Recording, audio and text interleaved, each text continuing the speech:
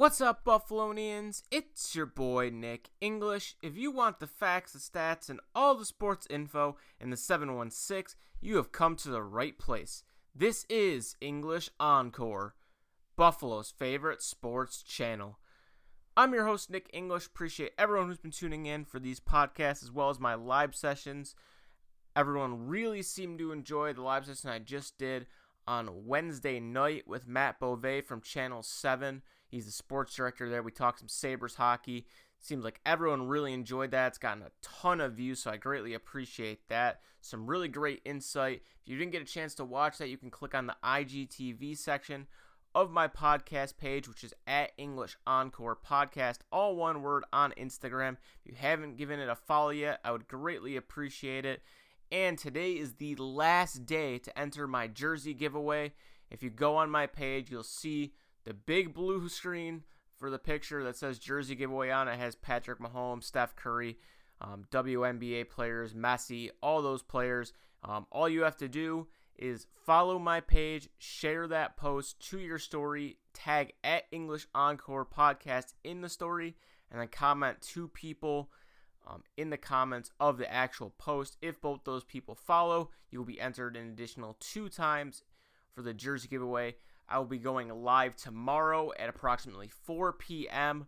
to do the jersey giveaway live. I'm going to be putting it into a random generator, showing you guys that I put everyone's names in, doing it randomly just so you can see that it's authentic and I didn't just pick a friend who entered, things of that nature to keep it real with you guys. I'm not going to be having an actual guest tomorrow or Sunday because I had Matt on Wednesday, but I will be having a guest next week, so stay tuned for that.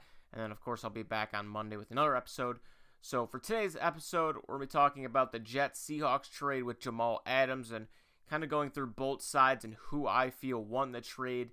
Then I'm going to be talking about what the NFL needs to be taking notes on from the NHL, NBA, and MLB for their season coming up.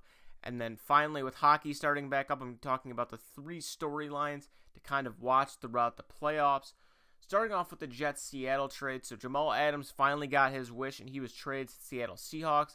The exact trade is the Jets received safety Bradley McDougald, 2021 first-round pick, 2022 first-round pick, and a 2021 third-round pick.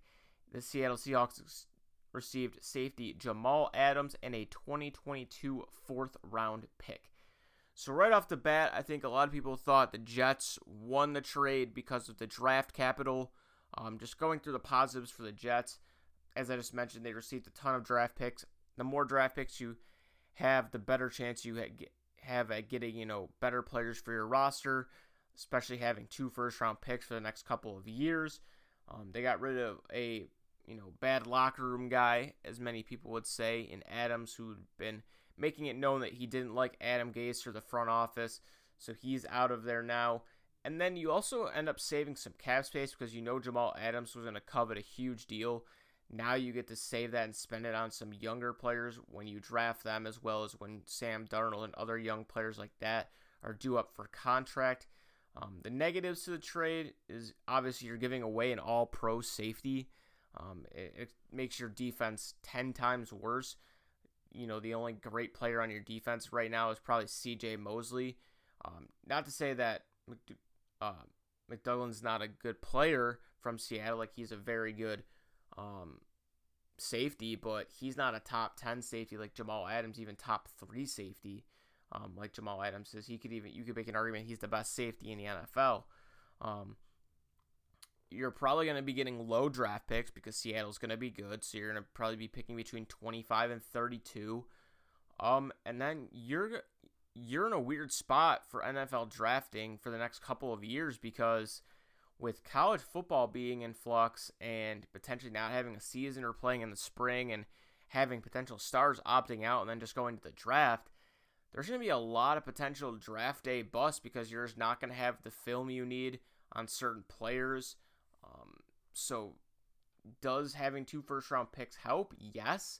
But if one of those first-round picks ends up being a huge bust and it's the Seattle pick, then really you just gave away Adams for nothing. And with Adam Gase in the front office they've had, just based on the picks they've made, especially from a person who's a Bills fan's perspective, I hope Adam Gase is the Jets head coach forever, just the way he's coached and the way they've drafted over the past 2-3 years. The Jets haven't shown the ability to draft high-end talent that's, been great from day one. I know Sam Darnold has a ton of potential.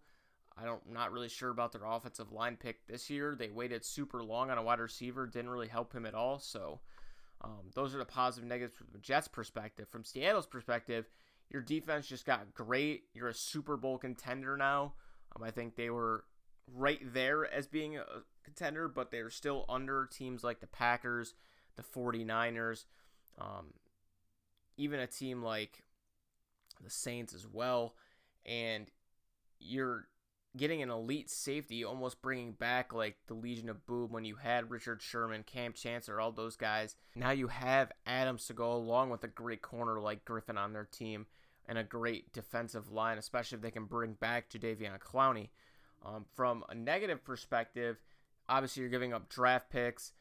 You're not really helping Russell Wilson too much on the offense side of the ball. I still think they need to give him some more weapons. Tyler Lockett and DK Metcalf are great. Will Dissly was good when he did get a chance to play. He was hurt most of the year. And then the running backs, they have a lot of good ones, but I feel like it's not really consistent. It's kind of just running back by committee.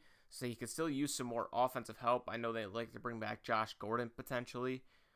But and then having to pay him could also be seen as a negative just because you're going to have to be paying Russell Wilson when his contract comes up in a few years as well. So you're going to have a ton of money locked up just between those two players in general, but those two players alone could set you on a way to win a Super Bowl. So from my perspective, I think Seattle wins the trade, and the only reason I'm truly saying that, it's not even because I'm a Bills fan, it's just because of Adam Gase and their front office.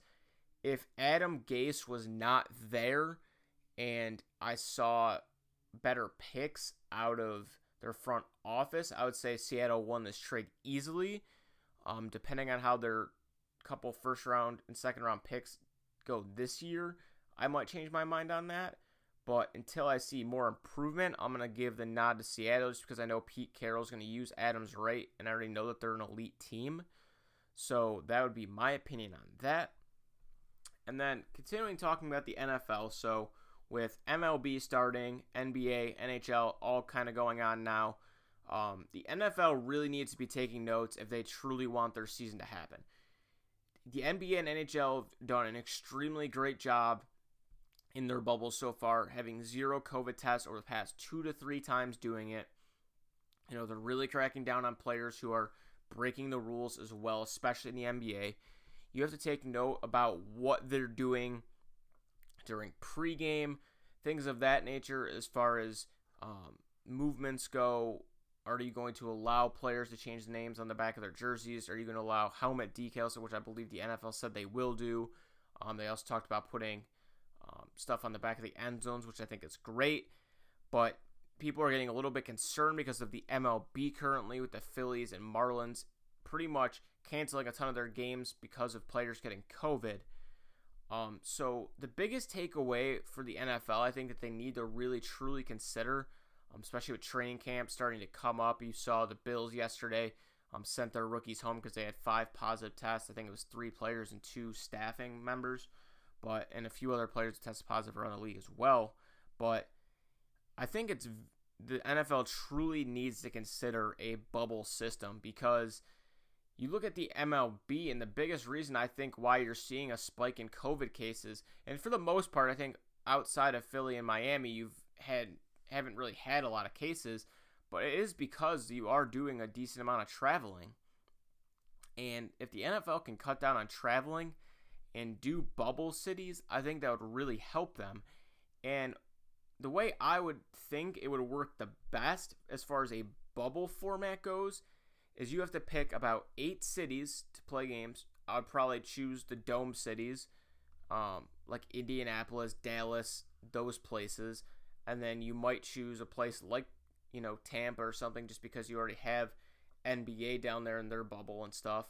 But I would start each division in one city, you play your 6 games right off the bat against your division opponents, which I know could be very unbeneficial because the 6-game stretch at the beginning of the season is kind of make or break for a lot of teams, and I feel like most times you face your division opponents 3 of your first 6-7 weeks, and then usually it's your last 3 or 4 weeks. I think it would just make it easier from a travel perspective if you did your 6 conference games right in a row, then you played 4 games versus your next AFC or NFC opposite division opponent. So, for example, the Bills play the AFC West, so those 2 divisions would meet up in one bubble city and play their games for the course of 4 weeks. Then everyone gets a bye week after those 10 games are played total. You come back, you play your opposite conference division. So for the Bills, we play the NFC West in Seattle, Arizona, the Rams, 49ers. So all those teams would go into one bubble city. And then you're probably going to have to do a little bit of traveling because of the last 2 games are usually against one AFC, one NFC. You're kind of just going to have to work that out and put the teams in the proper bubble. You could also do facing the opposite division opponent first and then doing your division games. You could always switch things around. This is kind of I just wrote this up. And then you do 2 cities for the playoffs, one for the AFC, one for the NFC. You can do games Saturday, Sunday, Monday, and then you could still potentially keep Tampa for the Super Bowl. And the idea is, as the season progresses, hopefully things are going to continue to get better and you can open up travel a little bit more. That's why I put the last 2 games against the opposite teams or the other teams that you're not facing outside your division, because that's probably going to be your biggest travel concern. And it'd be very hard to do bubble cities when you have so many teams playing different places. I'm sure you could obviously work that out, but for the NFL, they really have to take a lot of notes here about what goes right, what goes wrong, taking into account things that none of these leagues maybe have considered yet and are going to face in the upcoming future. Right now, I think the NBA and NHL have done a spectacular job. The MLB has done an okay job.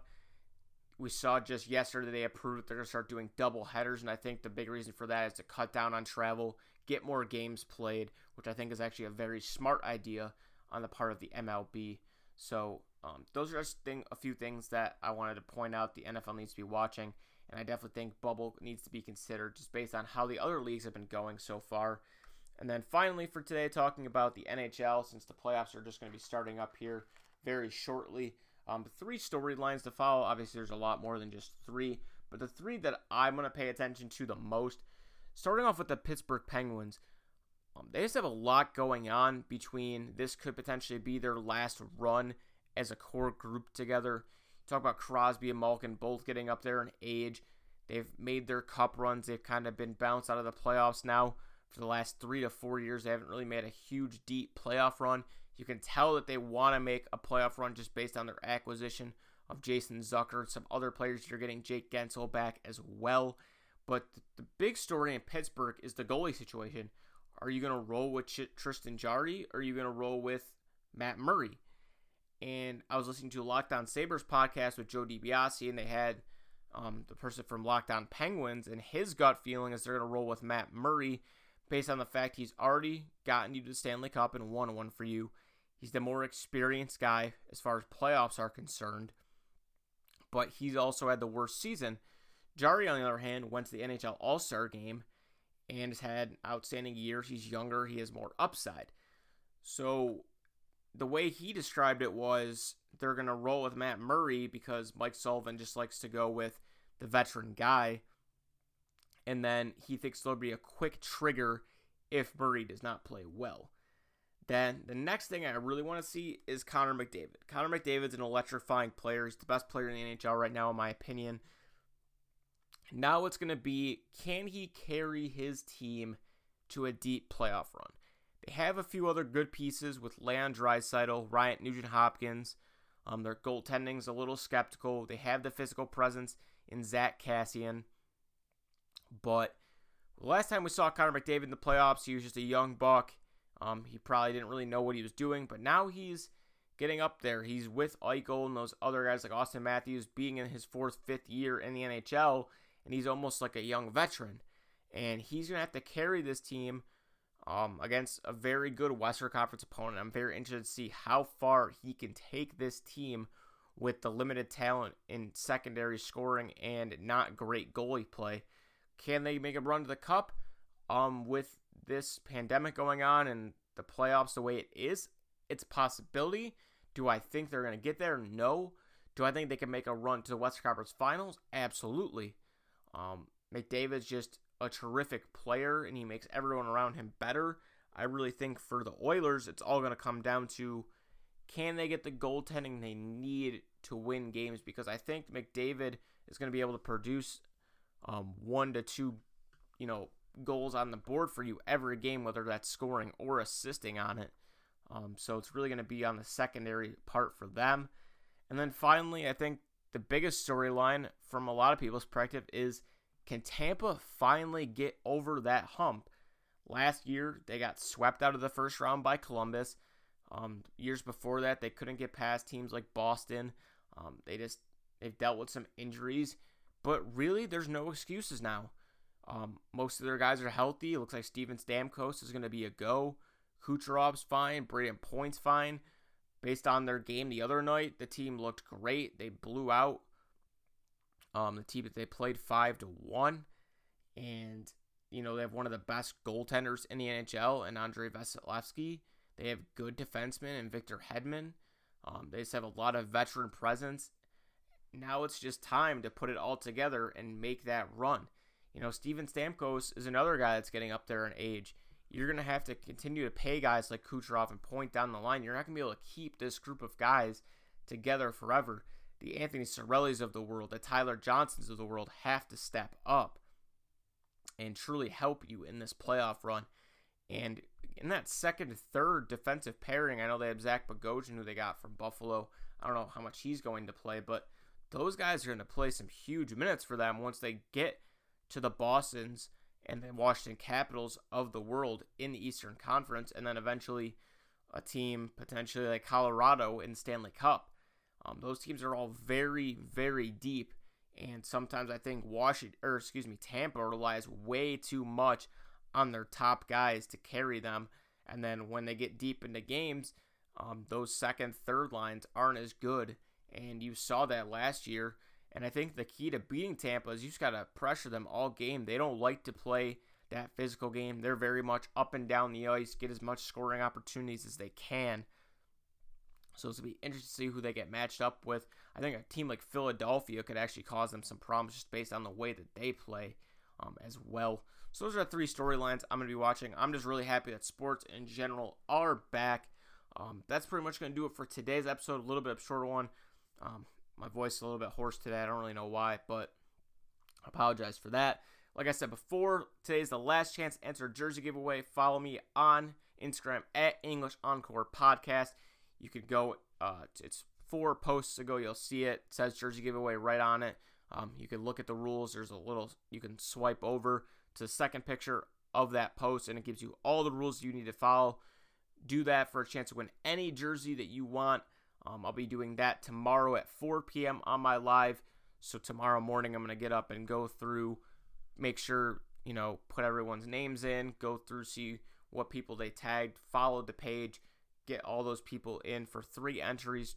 Thank them for helping me out. Hopefully going to be getting some merchandise soon, so stay tuned for that. Like I said, no live session because I had one on Wednesday with Matt Beauvais. If you want to check that out, again, click on the IGTV section. You can watch any of the other live sessions I've had. My Spotify link is in the description, and please check out my new logo that just dropped after celebrating 1 year doing podcasting. I greatly appreciate all the support, everyone. Thank you for staying with me for over a year, and I can hope to continue bringing you guys some great content. It's been English Encore Podcast, Buffalo's favorite sports channel. Stay safe, everyone.